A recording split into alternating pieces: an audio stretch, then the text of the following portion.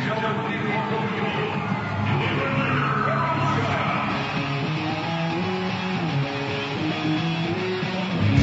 Revolution Recap, a weekly review of the New England Revolution, Major League Soccer, and the U.S. national team on WNRI AM 1380 and streaming live on the internet at WNRI.com. Brought to you by Soccer New England Magazine and SoccerNewEngland.com, covering the entire sport for the entire region for over 20 years. And now, Revolution Recap with your host, Sean Donahue. Welcome to Revolution Recap. I'm Sean Donahue, today joined in the studio by Brian O'Connell from RevsNet.com. Lots to talk about tonight. The U.S. national team just finishing up a big 8-0 victory over Barbados. I think everyone expected the U.S. to come away with a large victory against a pretty bad team in Barbados, a small country, but maybe not by this much. Certainly makes the next weekend's game pretty irrelevant with the result there. Matt Reese actually called up for this game. Surprisingly, I don't think there was any real notice of it. But then watching the broadcast today, he appears on the bench behind Brad Guzan. A little surprising there. But really a great result for the U.S., making next weekend meaningless. Really not needing a result now. And the Revs, of course, on Thursday coming away with a 2-0 victory out of Houston, despite missing several key players.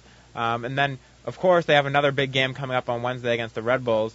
But let's start talking about the U.S. game a little bit here. Brian Ching with a 3-goal performance. Clint Dempsey with 2 goals. Michael Bradley with a goal, Donovan with a goal, Johnson with a goal, but really, you'd expect a result like this from the U.S. against such a team. Yeah, really, and I'm 8-0. I guess it's a little too much, but I know that when they went up 3 goals at the half, you just knew it was going to be a U.S. type game, and I guess this kind of result kind of gives Bob Bradley the luxury of sitting some of the guys that scored today and really pretty much playing a B team next weekend in Barbados. So I mean, it gives them that luxury again. I guess it kind of makes up for all the goals that weren't scored against Argentina and Spain and England. So I guess, when they come in bushels. So I guess it just kind of makes up for all the 0-goal games against those powerhouse teams. So again, it's good to see that, that we can score. Granted, it is Barbados. Barbados is no way Argentina, but at the same time, a result like that really gives Bob Bradley some flexibility going into next weekend and seeing what some of the other guys can do, maybe starting some of the younger guys. And hopefully build some confidence, as you mentioned, after going 3 games without a goal. But at the same time, as bad as a team as Barbados is, you never can underestimate your opponents here. And certainly upsets have happened in the past, and even today it looks like, as far as last time I heard, Bermuda was up, I believe, 2-1 on Trinidad and Tobago, in Trinidad and Tobago, so quite an upset there from Connell Smith's side, leading Bermuda there. And certainly, I believe Mexico only up 2-0 right now against Belize, another poor team. And so you can't really take anything for granted going into these qualifiers where, you have 2 games, anything can happen. So that's why it's so important that the U.S. comes away with a big home victory. So when they travel away to Barbados where, things could change, different playing surface, the home crowd behind Barbados, going in 8-0, really takes the pressure off. Oh yeah, definitely. And I mean, like you had said, anything can happen anywhere, especially when you're going back on the road. Obviously, it's nice to play that game in, nice and sunny Southern California. But when you go to Barbados, I'm sure it's not going to be anything like that, like you had said. Taking into account the playing surface, the home crowd in Barbados and what have you. But I think one thing that was mentioned during that telecast is I think they said something to the effect that Bob Bradley really wants to come out of this qualifying tournament as the number 1 team out of CONCACAF. So I mean, it's really something to shoot for. And I think it's very, very realistic given the pretty solid performances against Argentina and against Spain for the most part. I mean, Spain, they lost 0-1, but I mean they pretty much held a very, very potent Spain team to 0-0 for about 80 minutes. So it's just about it's getting that confidence, like you had said, gaining that confidence, and you come off those games, play Barbados, you get 8-0. And then it could really act as a catapult going forward as far as getting that number 1 spot, especially with Mexico. Obviously they're the other candidate for that number 1 spot in CONCACAF, and now they have Erickson as their coach. And there's a lot of grumblings within their system saying was this the greatest time to bring in a new coach? So anything can happen, but it's definitely a great result today, 8-0 and going to Barbados, and then hopefully we can get that number 1 spot in CONCACAF. And they did, of course, win the qualifying last time going into the 2006 World Cup, but Mexico still came out with the seed going into the World Cup where the U.S. did not. That's going to be a hard thing for the U.S. to get even if should they finish qualifying in first. They need another strong performance in the Confederations Cup. Their Copa America performance certainly didn't help in that regard. No. They did win the Gold Cup, of course, which should help a little bit. I believe there's another Gold Cup competition as well between now and the World Cup. But it's a good start going there. The 0-0 draw with Argentina, the number one ranked team in the world, which you should mention too, because that was after last weekend's show. A really great performance from the U.S. there, turning things around from the loss to England, and they really started to turn things around in the loss to Spain too. But they had some chances against Argentina. It was a pretty even match, really. I mean, Argentina, their great skills shone through, but the U.S. played very well in that one. Yeah, they really did. And I mean, I think the one thing that that can always be said about the U.S. as far as playing such great teams like top ranked teams like Spain and Argentina is that it's not a question of the defending. It's just a question of finding that playmaker, finding that striker, finding that person that can just score goals. And I think that's one thing that although they did have a good game against Argentina, and they had a very admirable game against Spain as well. Throughout both matches, you were just kind of waiting for like one person to step up, and it was tough in Spain without Landon Donovan. Donovan comes back, for Argentina. He looks good. But again, there's still that one person, and I mean, you would think that maybe someday, somewhere down the line, Jozy Altidore maybe becomes that key striker where he's going to get the ball. Not only is he going to get the ball, but he's also going to put it in the back of the net. I remember last year him and Freddie Adu when they were playing the U20 World Cup, they just looked sensational. I think that really, like, if you look, maybe a year or two down the line, or maybe like a few more years down the line, I think it's Adu and Altidore that will be that that duo. I mean, it's been tough. I mean, the U.S. has been trying to search for that key striker ever since McBride retired from international competition. So maybe Altidore will be that someday. But again, like, very, very good performances against Spain, and a very good performance against Argentina. And Altidore, of course, ready to make a move to Spain, to Villarreal. Certainly that should help his development as well. One thing that, as you mentioned, the U.S. was missing, certainly missing Landon Donovan in the game against England, the game against Spain. He made a difference in the Argentina game. The other thing that was really lacking in those two games was quality on set pieces. There were some horrendous free kicks and corner kicks from the U.S. in those two games, and that's really something that the U.S. needs to do well on if they're going to beat these good teams. Sometimes it's really hard to get a goal on the run of play against teams with such good quality and such good defenses. But that was really something that was missing from their game. Donovan's certainly an upgrade from, say, Beasley on these situations. Even Freddie Adu didn't look too good when he was given the chance on those set pieces. Eddie Lewis made a bit of a difference coming on there in the games he played in. But I don't think we can expect him to be playing in the World Cup. So that's something that the U.S. needs to find, someone who's good at these set pieces. Maybe Donovan's the man. He scored a goal today, actually, on a free kick against Barbados. Again, not the best competition. He actually got it off before the wall had fully set up. So maybe a little bit lucky there. But if he can really become that person who can make all those free kicks and become maybe certainly not someone the class of David Beckham, but a step up from a guy like Beasley, or even Adu, who we've seen can take him in the past, can get back to that level of play. That's going to be really important for the U.S. going forward. Yeah, definitely. And I think another thing that I know I was reading something to the effect where I forget who it was, may have been Steve Davis on ESPN.com, was saying something to the effect that it's an interesting dilemma to have when you have a guy as skilled as Landon Donovan, and then him always having to take the set piece, the free kicks. Where you really wish he'd be on the other end of those free kicks sometimes, just to create something, or just to get that ball, harness the ball, and either put it in the back of the net or to give it to somebody nearby. You almost wish you had two Landon Donovans in that kind of situation, because he's really, it's an interesting dilemma to have where your best player is also the most creative player on your team is also the best player on set pieces, and unfortunately, he's the person that has to take those free kicks, and you really wish that somebody else could kind of not you would hope that somebody would bring the similar quality of the kind of free kicks that Donovan brings, but you'd also wish that that they have a host of options besides Donovan. Eddie Lewis can do it, a few other guys can do it, and Adu can do it, and I think Freddie Adu will get better at it. And it's just a matter of time. I mean, again, he's still only 18. He'll get there. But in the meantime, between now and 2010, you're going to need to find somebody else. It'll be helpful to find somebody else who can also take those free kicks. So then Donovan can, actually do his magic during those free kicks rather than just taking them and just waiting for somebody to make a play. Yeah, and Eddie Lewis and Steve Ralston in the last cycle for World Cup qualifying were two of the guys that were really key on the set pieces. But I think certainly Ralston, I think his time with the national team is done. up at his age. Although he still, I think he could help this national team in some aspects of play. Certainly not by the time of the next World Cup, but maybe we will see him once or twice in World Cup qualifying. I would be a little surprised about that, but I mean, Eddie Lewis is still playing for the team. He's probably not going to be still available by the time of World Cup, or still an option. But certainly there are some guys that could develop and become good set-piece takers to give some other options to the U.S. The other thing, mentioning that you want to have Donovan on the other end of the ball. If you watch these games, a lot of the times you hear the announcers saying when Gucci Onyewu goes up to take the throw-ins that, man, this is a guy you want to have in the box. Exactly. Can't anyone take those long throw-ins other than him? But really, there's not that many players in the world that can take the throw-ins that he does. We've seen him, he does it for his club team as well in Belgium, taking those long throw-ins. He's had a couple assists off of them as well.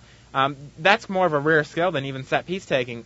There's very few players in the world that can actually do that. So him as well, I think that's a valuable skill. It would be nice to have him, really the tallest player on the U.S. up there in the box. But sometimes it's worth that trade-off. Yeah, it really is. And I mean, especially like a guy like Onyewu, and I very, very, very distinctly recall the game against Mexico earlier this year where he had a throw in deep in Mexican territory, somehow managed to get it through the box, ends up going back to him, and he heads it right back in. And it's just something like, unfortunately, it doesn't happen every time, but yeah, I mean, just you would think it's almost unfortunate to have your best, the best person, on throw-ins be pretty much your tallest guy. So I mean, you're damned if you do, damned if you don't. So it would be another nice, it'd be another nice thing to have somebody come in and take, maybe somehow it is such a rare talent to be able to like just throw that ball, just get it in there, and just especially when you're deep within enemy territory, just to get it there, get it into the box, and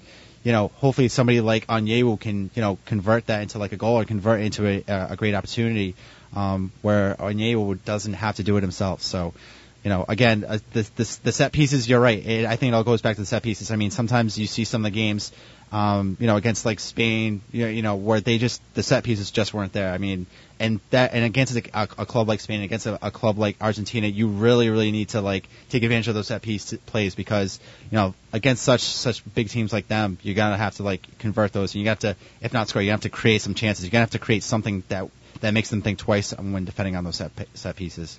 Yeah, certainly that's a key aspect of the game. I just wanted to say one more time, if you listen to those announcers on ESPN, you think that it's a common thing to have someone who can throw the ball, make it just as far as a corner kick. I don't know what games they've been watching, but that is a complete rarity, and have a guy like Onyewu is a huge asset to the team. It seems like they're going after Bradley. Why do you have these guys taking the throw? It's not a common thing. You really wouldn't know that listening to them, but it can't be said enough that is not something you see every day. Most teams don't have a guy like that. I don't think the Revs have a guy that can throw the ball that length at all. I'm not sure any guy in MLS really that I've seen recently can throw the ball that long. It's not a common thing at all. But again, as I said, the U.S. coming away with an 8-0 victory certainly looks good going into next weekend. We'll try to catch up on some of the other CONCACAF scores. We're going to take a quick break here. I'll try to get some of those other World Cup qualifying scores, see if Bermuda actually did pull off the big upset over Trinidad and Tobago. And then we'll be back after the break, talk a little bit more about that, and then talk about the Revs performance on Thursday.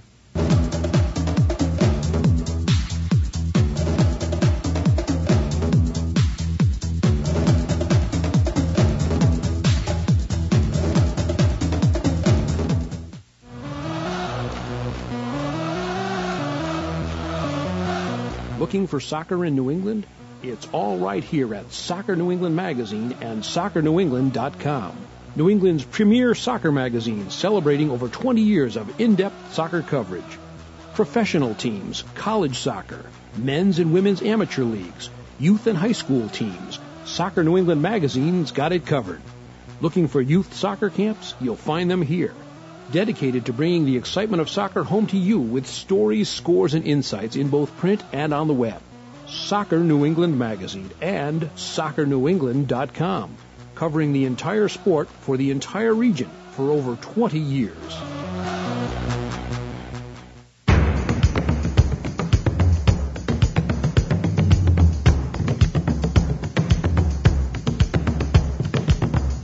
The National Soccer Hall of Fame is every fan's dream. It's the history of the game in pictures and video, World Cups and jerseys.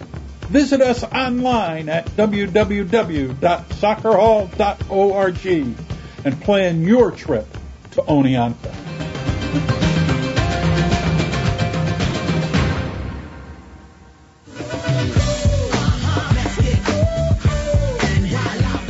And now back to Revolution Recap with Sean Donahue on WNRI AM 1380. Welcome back to Revolution Recap. I'm Sean Donahue, again joined by Brian O'Connell from RevsNet.com in studio. I did say we were going to talk a little about the Revs game. Of course, they coming away with a 2-0 victory in Houston on Thursday night. A very impressive performance from the Revs. Steve Nichols switching to a 4-4-2 formation again. The same formation that really worked well in Dallas as well when they went down to Texas and came away with a 2-1 victory there. Actually, it's great to see that Nichols doing this year, making these changes.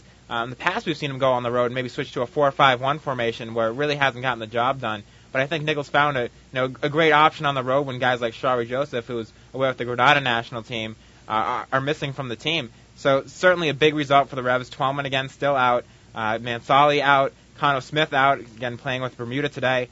So a depleted Revs squad switching to a 4-4-2. Pat Phelan, the guy they just traded for from Toronto, getting a start. Maybe not the best performance from him in his debut, but still, solid play from a guy who's, didn't play at all for Toronto. Comes in, 2 days later almost from training with the team, gets his first start. A great result for the Revs to come out of Houston with, 2 early goals and leave with another shutout and 5 wins in their last 6 games. The other game, of course, being a tie, a big comeback tie against DC United. So the Revs are really on a roll right now. Yeah, they are. And I mean, you have to, I think the one thing you have to say about the Revs this year is that they would definitely take advantage of the opportunities. Obviously they were missing Shari and Kano to World Cup qualifying. And at the same token, Houston was missing Brian Ching. They were also missing Dwayne De Rosario, and they were missing Pat Onstad. Going into that game, it's almost dead even as far as the talent goes. But, somehow, some way, Nickel has just been almost, genius when it comes to these matchups when they go on the road. Like you said, FC Dallas going in there and going with like a 4-5-1. This time going into Houston with a 4-4-2.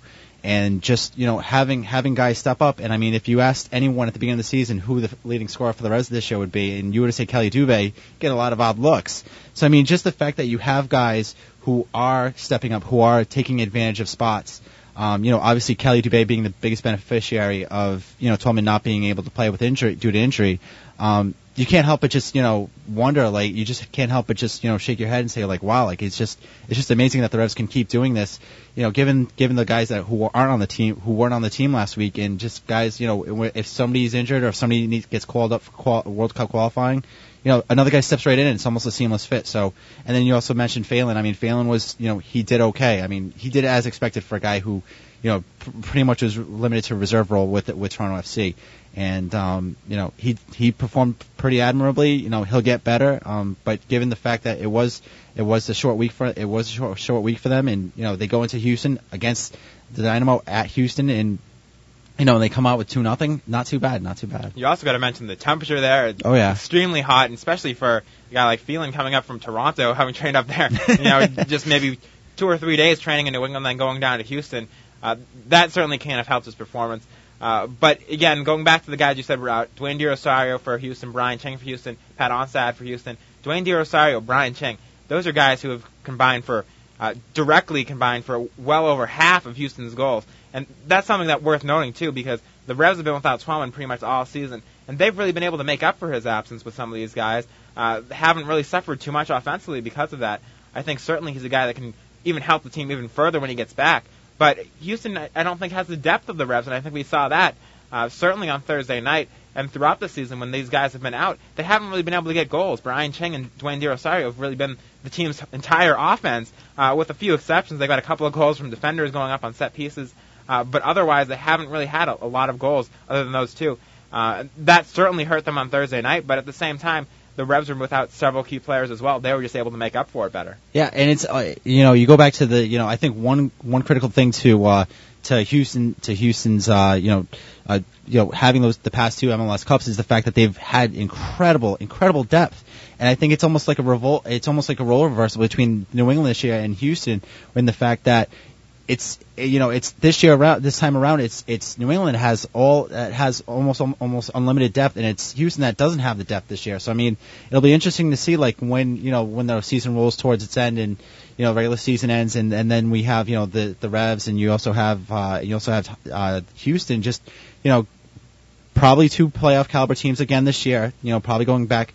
I don't think it would shock anybody if they both went back to MLS Cup, but it would be interesting to see if they went back to MLS Cup. I think at this point in time, they both have a very, very hectic schedule at Superliga, CONCACAF Champions Cup, U.S. Open Cup, and what have you. And it's just, like you had said, it's depth. And I think that the fact that they rely so heavily on Ching and the fact that they rely so heavily on Dave Rosario is almost a lot like last year, where the Revs heavily relied on Twellman, they heavily relied on Noonan, and up until like the last few weeks of the season, they heavily relied on Andy Dorman. So, it's almost like a switch of the teams. As far as the situation goes, the Revs have all the depth, and Houston is struggling to find that kind of depth that they've had in the past couple of years. Yeah, that's definitely a good point. And you look at a guy like Kelly Dubé, who you mentioned earlier. He's scored in all but one of his starts now. I think last week wasn't necessarily his best performance. Thursday, though, he really turned things up and had an excellent performance, set up Ralston on the first goal. Great play getting up there. Probably a rookie in his situation might have shot from there, but he certainly recognized Ralston was coming, made a nice pass back. Ralston tapped it. And again, this was the guy that was taken in the supplemental draft. You certainly don't expect much at all from your supplemental draft picks. Late round picks have at times shown well for the Revs. A guy like Jeff Laruntowicz, who was picked really late, did well, but that's really the exception, not the rule. And Dubé has been really impressive for the Revs. He got an assist last night, and then another goal on Thursday. On Thursday, he got an assist on Thursday, and then a goal on Thursday too. A nice goal there too as well. So he's really been a key player in Twellman's absence. Mansali had stepped up well, had a couple of goals there too. Now Crispin's been playing well with Mansali out as well. So again, they're on probably their third and fourth choice forwards. Although Dubé might be making a case for himself to maybe get past Mansali, but at the same time, unheard of depth from last year. I think if you saw Noonan and Twellman out last year, this Revs team would really not be in the situation they are now. Can't say enough about how well Steve Nicol and Paul Mariner have come up this year to bring in some good guys that hadn't not really known players at all, but guys that have stepped up. Some good scouting from those two. Yeah, good scouting, great scouting, I would say. Considering who they find in the supplemental draft, it's interesting to see. You see a guy like Dubé, really step up, and he's a guy that was obviously, according to every team in MLS, now we're taking a pick on in the Super Draft. And you see him step up, and then you see a guy like, and obviously no offense to Rob Valentino, he's been hurt, but it's uncanny to see that a guy in the supplemental round pretty much outshines guys that were taken in the first in Super Draft. So an absolute credit to the Revs scouting department, to guys like Nicol and guys like Mariner and guys like Mike Burns, who I'm sure they scour the country and find guys like this. And I thought it was an interesting note. It was mentioned during the game that I believe Dubé and former Houston striker Joseph Nguyen both went to Coastal Carolina College, and I think it was John Harkes that mentioned that maybe some MLS managers may want to scout those Coastal Carolina College games more often because of the fact that you have two pretty decent players that came out of there, guys that were fairly unheralded and just have made an impact on MLS. And obviously Nguyen's in Europe right now, but just look at Dubé. A guy who just supplemental guy. You expect him to, maybe contribute to the reserve team, and then, injuries occur, and he steps up with the first team, and he leads the club in goals. You mentioned Nguyen, not really Revs news, but him and a guy like Nate Jaco, I believe they're both out of contract now after just leaving the offseason, maybe 6 months ago. Talking to Bernardo Fias from the Houston Chronicle last week, he said those are two guys that might come back to Houston, and certainly that would change things for them as far as their depth up top if one of those guys comes back, and that could bring a different dynamic to the team.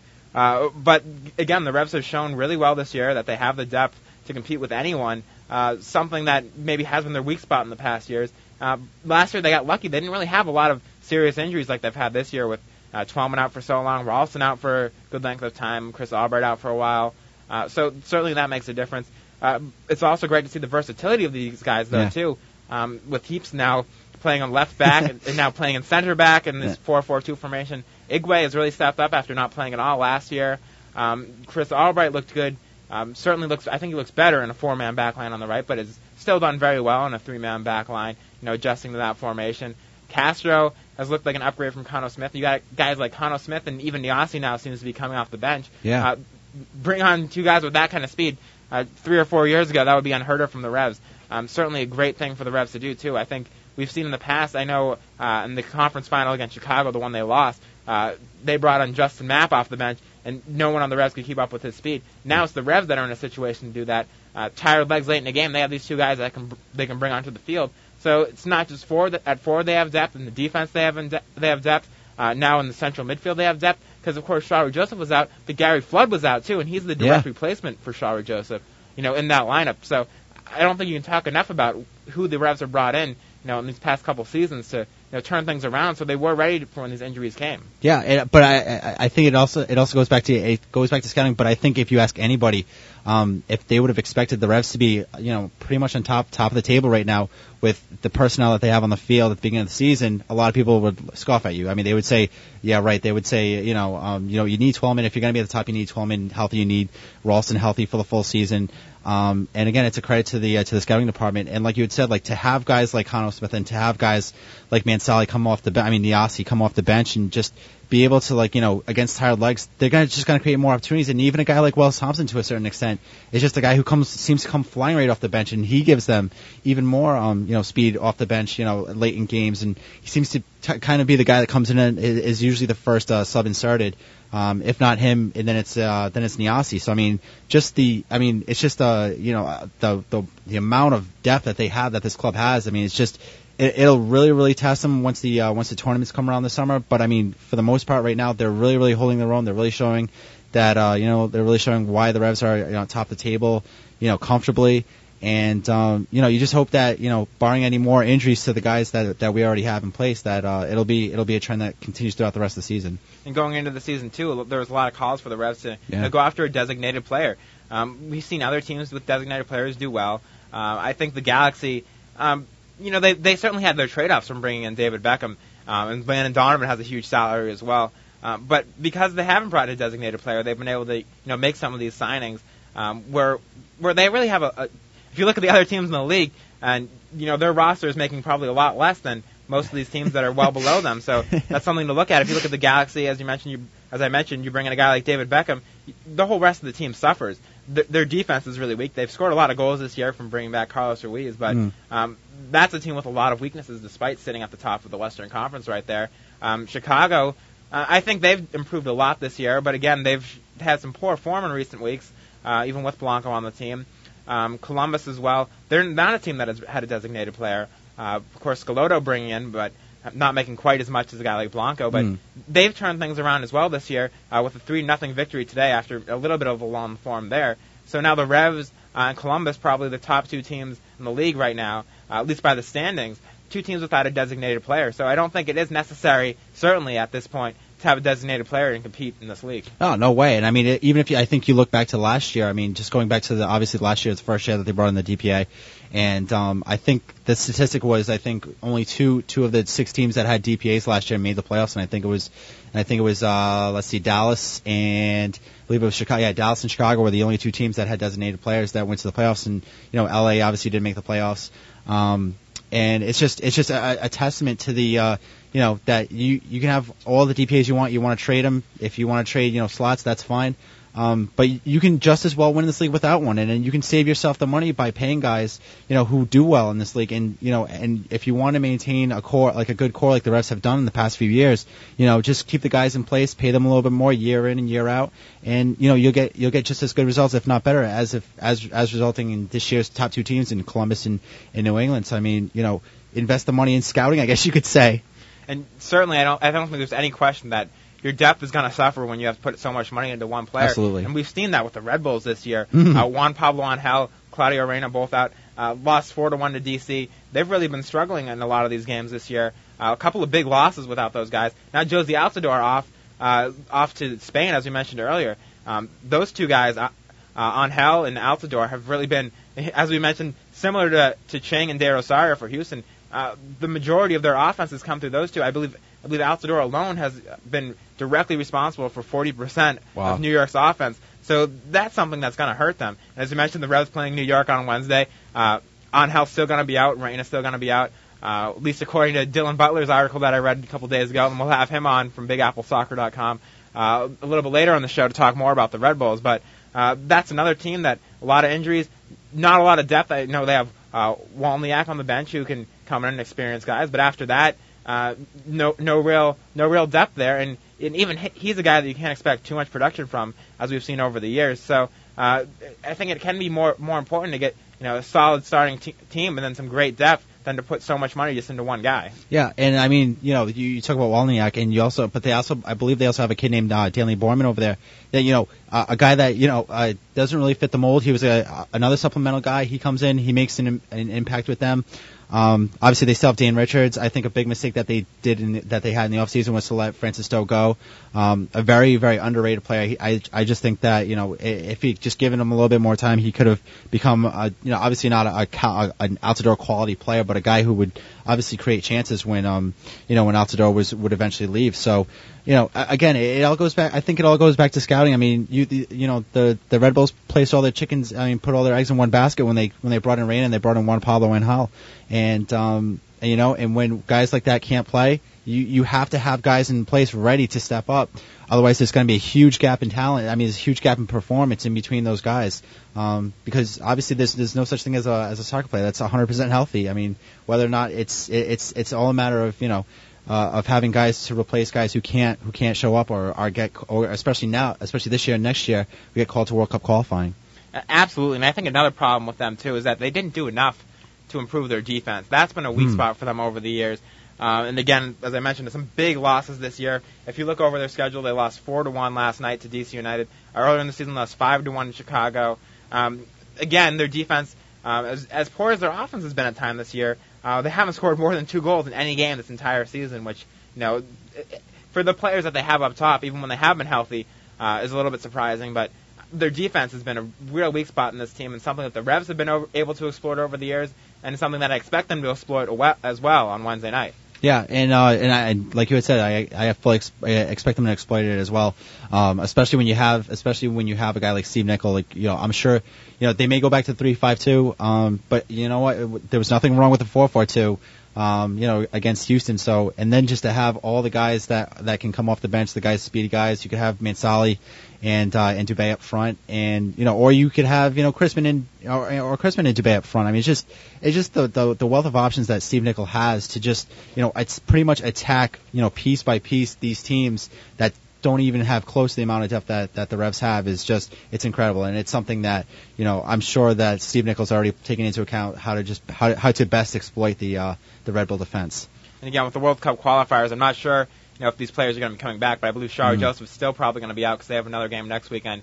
I would be surprised if he came and played a midweek game. Mansali's actually got another game next weekend as well. He's been out for a while now with his national team, but I believe after next weekend they should be back, at least in time for the Toronto game, which I believe is on the 28th, around then. And then Connell Smith as well, another game next weekend. Not sure about Matt Reese. I would expect him to be back, especially since he didn't play today. Don't know what the deal is with Tim Howard's injury. Certainly I would hope, unless Bob Bradley is going to be playing him next weekend, that he would at least come back and be available Wednesday, because he's a guy that I don't know if the Revs have the depth to replace, as much as we talked about that. Doug Warren, not a bad keeper, but nobody in MLS really is as good as Matt Reese, especially what we saw last week. And again, making another penalty kick save, a big save there, could have changed the game had they pulled one back. As ridiculous as that penalty call was, didn't talk much about that. But again, Parker is taking out the Columbus Crew forward. Not the Columbus Crew forward. I mean the Houston forward, Caraccio, at the top of the box.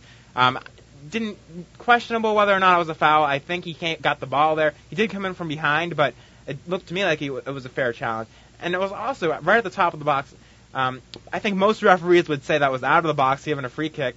But again, given a penalty there. But some good karma there as Reese came back to make the save. So, a good performance there again from Reese, who's done so well over the past 3 games, especially, and over the season as a whole. Yeah, absolutely. Especially the last 3 games, especially playing against Dallas, last Friday, just remarkable. 10 saves. I mean, he pretty much, the Revs looked on fire the first half of that game, and then just to come back, second half, Dallas comes back with just absolutely overwhelms the Revs backs in the second half.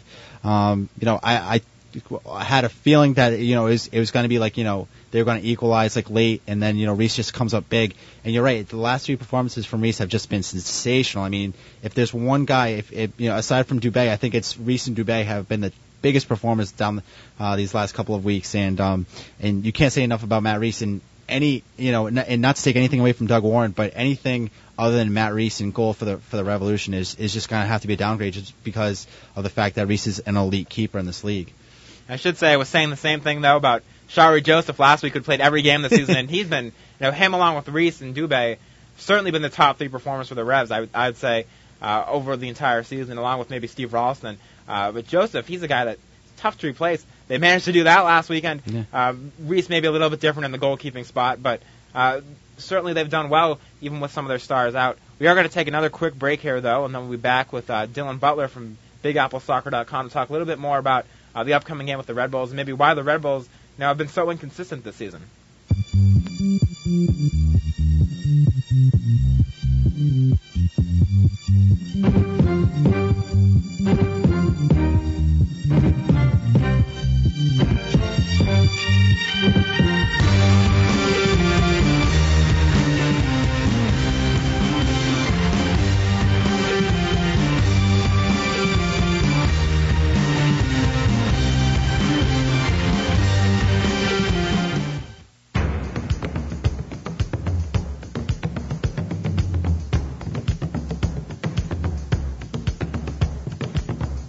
The National Soccer Hall of Fame is every fan's dream. It's the history of the game in pictures and video, World Cups and jerseys.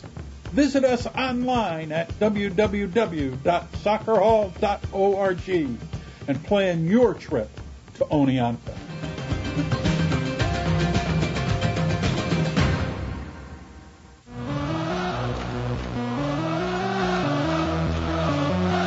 Looking for soccer in New England? It's all right here at Soccer New England Magazine and SoccerNewEngland.com. New England's premier soccer magazine, celebrating over 20 years of in-depth soccer coverage. Professional teams, college soccer, men's and women's amateur leagues, youth and high school teams. Soccer New England Magazine's got it covered. Looking for youth soccer camps? You'll find them here. Dedicated to bringing the excitement of soccer home to you with stories, scores, and insights in both print and on the web. Soccer New England Magazine and SoccerNewEngland.com, covering the entire sport for the entire region for over 20 years.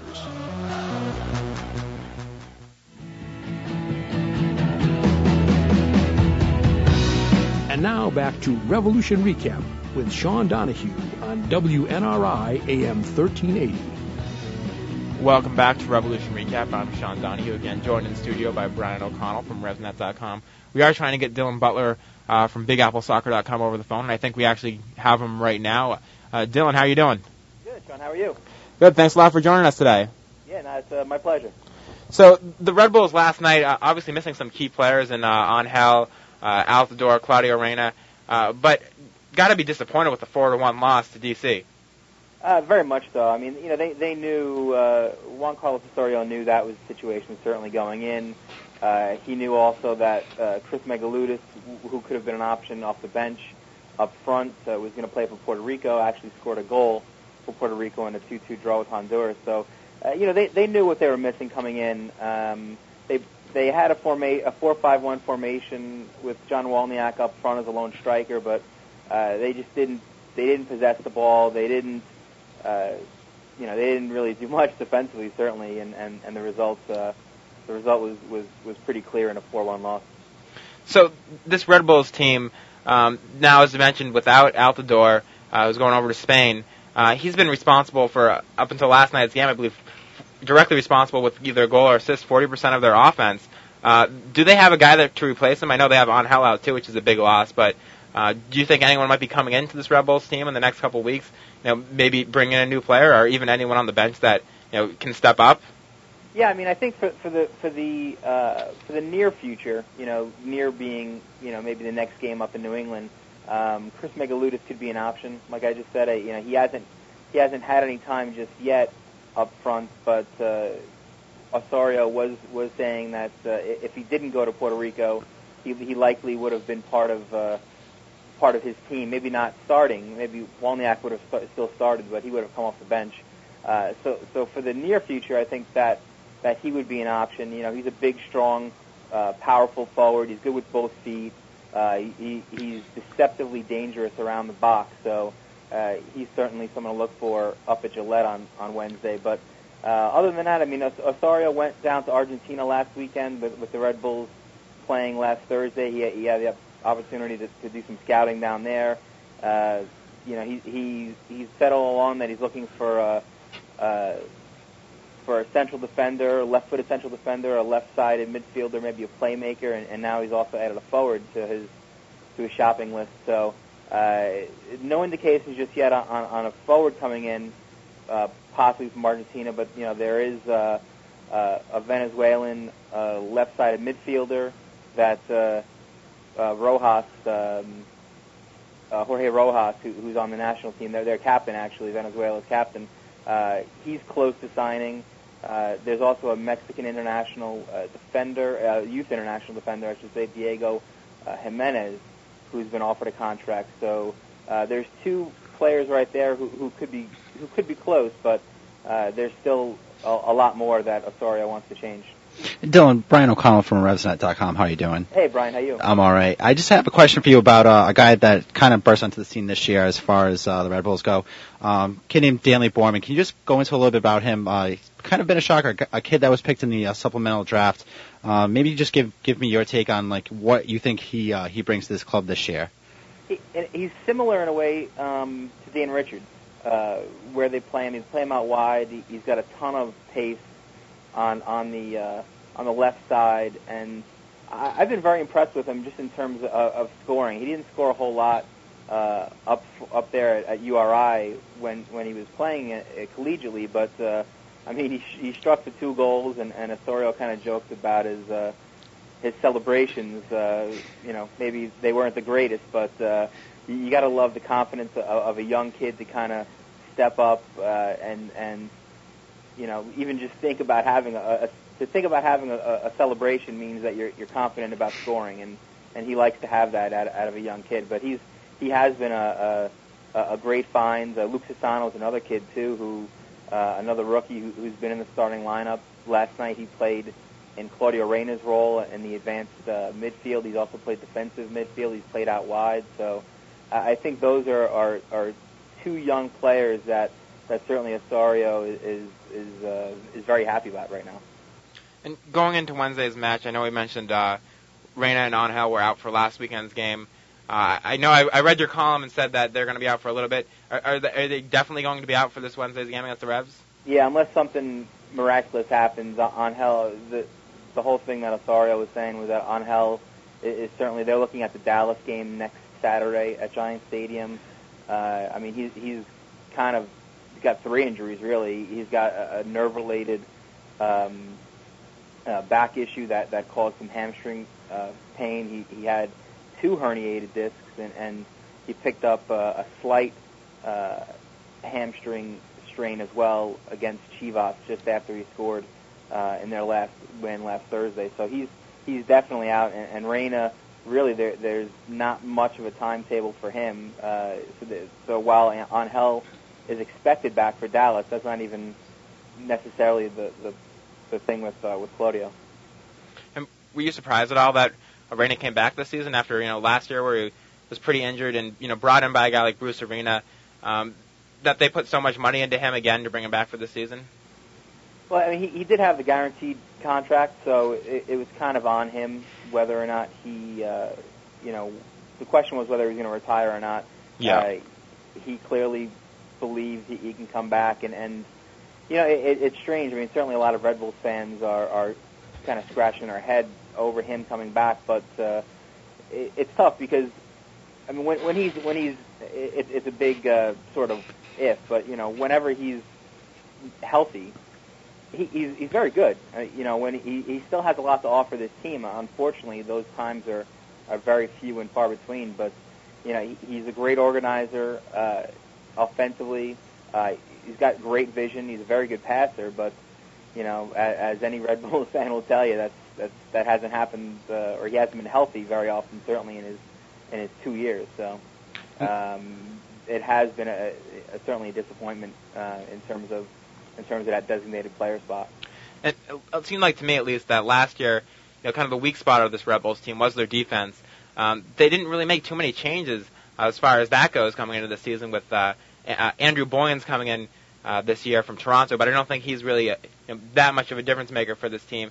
Did you think they were going to focus more on that in the offseason? And has that been another one of their problems this year? I mean, their offense, too, as well this year, maybe hasn't scored as many goals as we would have expected from a guy like, at least from Juan Pablo Angel, only has 2 so far.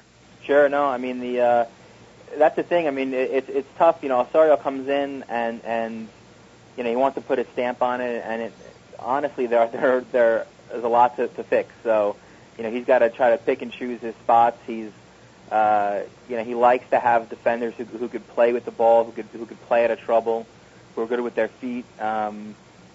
Boyens is not necessarily, I think, the answer. I think right now he's just sort of a bit of a Band-Aid back there, and like I said, this Diego Jimenez, 22-year-old Mexican, he played a bit for Ticos in Mexico. He's a guy who is left-footed, who is comfortable on the ball.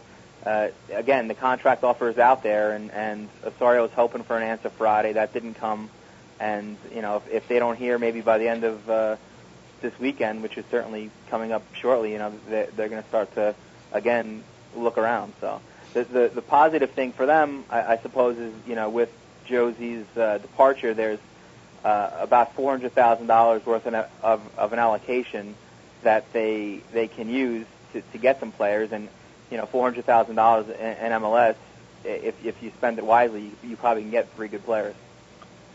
And with this team going into Wednesday, how do you think they're going to respond from this loss? How have they looked over the season? I know they've had a couple of big losses going through. Of course, last night was being one of them. How does this team usually respond to losses like this?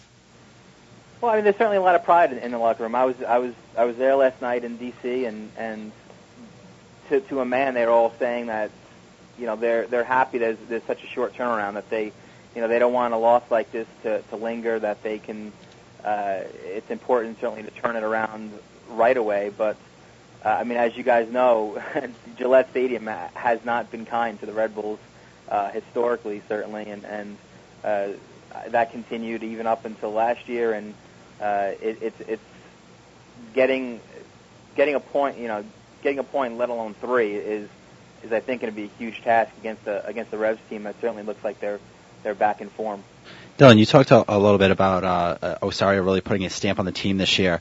Given the fact that Arena came in before him, was really given a season and a half to kind of turn things around, and then obviously the Red Bulls and Arena parted ways after the end of the season last year.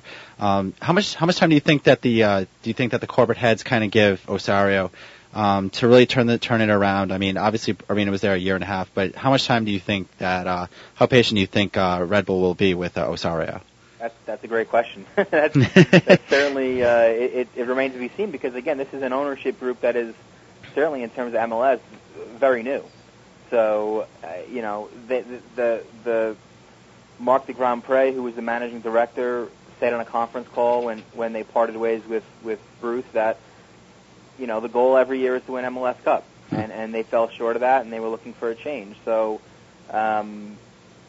if they don't win MLS Cup, does that mean that Osorio's gone? I hope not. I mean, if there's one thing this organization needs, it's some stability, and they have not had that really from the beginning.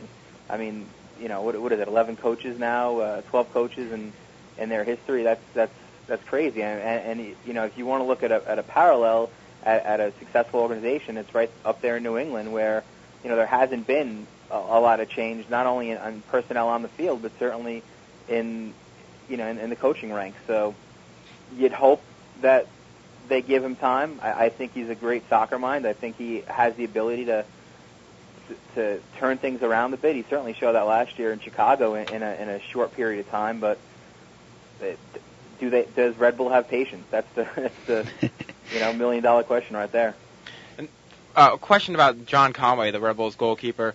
Mm-hmm. Do you think he has what it takes to be a starter in this league? I know I haven't seen every game this year. He has made certainly some gaffes in the past.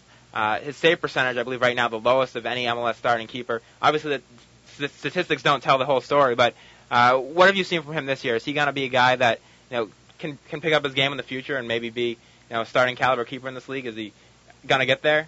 Well, he's been in the league long enough where I think he deserves a shot right now, and and what he does with that, again, that's another question mark too. That the Red Bulls came in. I mean, he was never.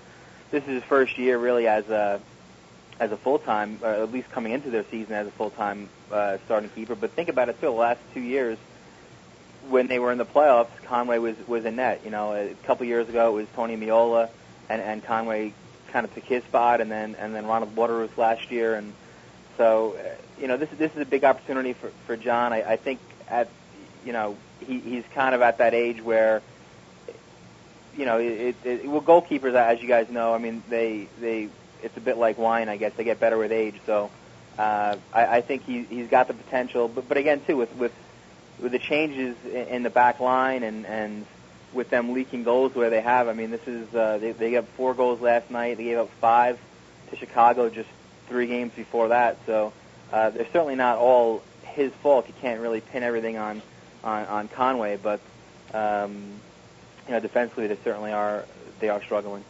And before we let you go, could you tell us a little about Big Apple Soccer and what maybe a Revs fan who wanted to find out a little bit more about the Red Bulls, the big rivals, how they're doing, can find on that website? Yeah, no, I think Michael Lewis started it with me a few years ago, and really the concept was with soccer coverage dwindling in newspapers, we thought we'd put out a website where you can sort of get all those stories that aren't making it into print anymore. So certainly it's very Red Bull heavy, but we've got our USL teams in the area. I covered an Open Cup match with an amateur side that played Real Maryland on Friday night down at the Soccerplex in Maryland. So it's really kind of, as the name says, it's Big Apple Soccer. It's really soccer from the youth level up to the pros in the New York metropolitan area. So we try to run the gamut there. Well, thanks a lot for joining us today, and keep up the great work. Yeah, thanks, guys. Thanks, Dylan. Again, that was Dylan Butler from BigAppleSoccer.com. We do have just a couple minutes left here. Of course, I should mention the Revs game taking place on Wednesday at home on 7:30 p.m. Certainly should be an interesting game. If you can't make it, that game's on TV 38. And then another game coming up on Saturday, 9:30 p.m. In Salt Lake on 38. Another team that certainly the Revs will be hoping to beat. But they're also a team that's improved a little bit this year. I believe they got a win this weekend over Chivas USA in Los Angeles, their first win, I believe, at the Home Depot Center. So they're a team that's still struggling a bit, but has turned things around a bit this year as well. So some interesting games coming up for the Revs without some key players still. Be interesting to see if they can keep that winning streak going. Yeah, and especially with those games will be critical going into the summer, especially with the amount of tournaments taking place starting in July. We'll have U.S. Open Cup, we'll have Superliga, we'll have the CONCACAF Champions Cup later on, and it's just it'll really be it could be a great launching pad for them to move forward and having the confidence to go into those tournaments. And then again, it could also serve a negative. Conversely, it could also serve as it could be a bad thing for them. If they lose, if they drop a couple of those games, or if they're sleeping during a couple of those games, it could really set the tone for those tournaments. And we should mention that the Revs are securely at the top of the MLS table this weekend after seeing Chicago fall 1-0 to FC Dallas. They were a team that's done really well this year. They've been actually struggling a bit though in the past 2 or 3 games. But of course, they have the Revs number this year, as we know, with the 4-0 win and a 3-0 win over the Revolution. So it should be interesting to see when the Revs next end up playing them, which won't actually be until August 9th. Interesting to see where those teams are at. I think they are the class of MLS this year, although Columbus, as I should mention, had a 3-0 victory last weekend. They've been starting the season really well. Looking at the other scores, Edson Buttle, another hat-trick. He's quite the streaky player, doesn't score goals for a while, and then he'll come up with a hat-trick in the middle of nowhere when you least expect it. And, of course, Luciano Emilio getting a hat-trick again against the Red Bulls in a 4-1 victory. So some interesting results last weekend. Those are some of the more relevant ones. And again, the U.S. national team has a big game coming up again next weekend. Maybe not so big anymore after the 8-0 victory this week. And we'll see what happens with that game. Maybe they'll call up a few lesser players to give them some time to play. But some good week of soccer should be coming up. Yeah, definitely. Let's see if the U.S. can match that equal high watermark that they did today. So, a lot of good soccer taking place. Obviously, Euro 2008. Obviously, a soccer fan won't start for coverage anytime soon. So definitely a great summer soccer ahead of us. And again, thanks for joining us today, Brian. You can check out Brian O'Connell's articles at RevsNet.com. Covers the Revs as well as the local Rhode Island Stingrays down here. Certainly check out RevsNet.com. We'll be back next week. You can check out RevolutionRecap.com and the Revolution Recap blog for more information on the show and the Revs as well. And again, you can get the Revolution Recap archives at RevolutionRecap.com. Thanks for joining us.